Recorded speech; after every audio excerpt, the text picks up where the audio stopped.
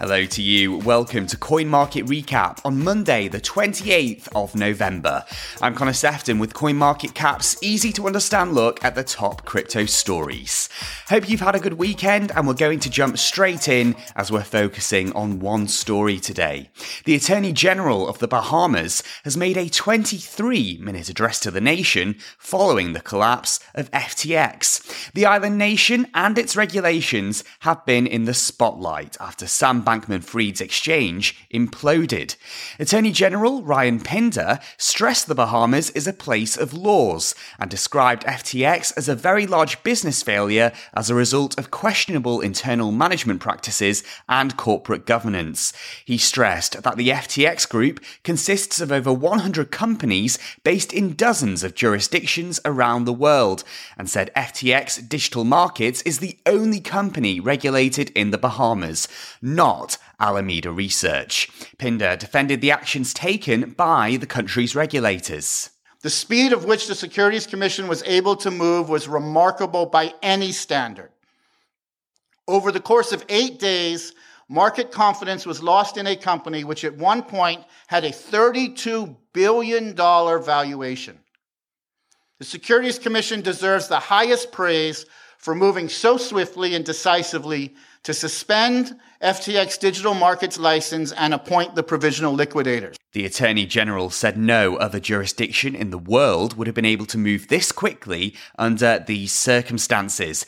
And he stressed an active and ongoing investigation into FTX Digital Markets is taking place that involves both civil and criminal authorities.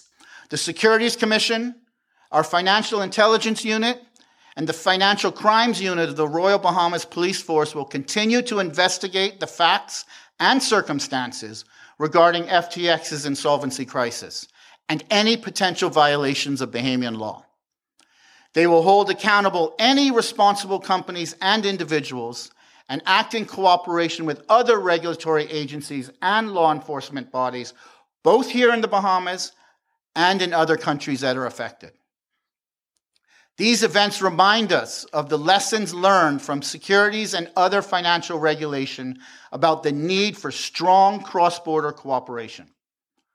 The public worldwide will be best served by a strong international regulatory cooperation. That means more jurisdictions taking up the challenge, following our lead, and implementing strong regulatory frameworks. Ryan Pinder went on to attack FTX's new CEO, John Ray, and accused him of making inaccurate allegations in filings to a US bankruptcy court last week. The Attorney General described this as extremely regrettable. It is possible that the prospect of multi-million-dollar legal and consultancy fees is driving both their legal strategy and their intemperate statements. In any case, we urge prudence and accuracy in all future filings in all matters. Pinder later said that the collapse of FTX will not affect the performance of the Bahamian economy and had this message. Any attempt to lay the entirety of this debacle at the feet of the Bahamas because FTX is headquartered here would be a gross oversimplification of reality. The dozens and dozens of companies involved, registered in numerous jurisdictions across the world, the scope of related parties, including some of the world's most sophisticated investors, demonstrate the cross-border, multi-jurisdictional nature of this event. And it is deeply misguided to conclude that reluctance to communicate the details of an active investigation means that nothing is happening.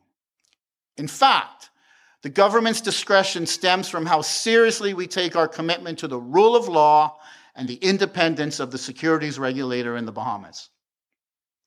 We have been shocked at the ignorance of those who assert that FTX came to the Bahamas because they did not want to submit to regulatory scrutiny. In fact, the world is full of countries in which there is no legislative or regulatory authority over the crypto and digital asset business. But I must say, the Bahamas is not one of these countries. He concluded by saying the Bahamas will not apologise for aspiring to be at the forefront of the crypto sector, and said the country stands by the quality of its regulations. Like the dot-com boom and bust of the past, we believe that the turbulence currently being experienced by the digital assets sector will pass, and that there is still much potential for growth and opportunity ahead. In fact, I am fully confident that as matters progress and the activities of the FTX group are either restructured or wound down, the Bahamas will emerge, held in even higher esteem. A turbulent cryptocurrency period on a global basis and the downfall of a single Bahamian company in no way threatens a bright future for the Bahamas. That's it for today's Coin Market Recap. Please do leave us a review if you've enjoyed this episode. There's plenty more crypto news and features on our website over at coinmarketcap.com/Alexandria. I'm Connor Sefton. Thanks so much for listening, and we'll be back with more news tomorrow. Bye-bye for now.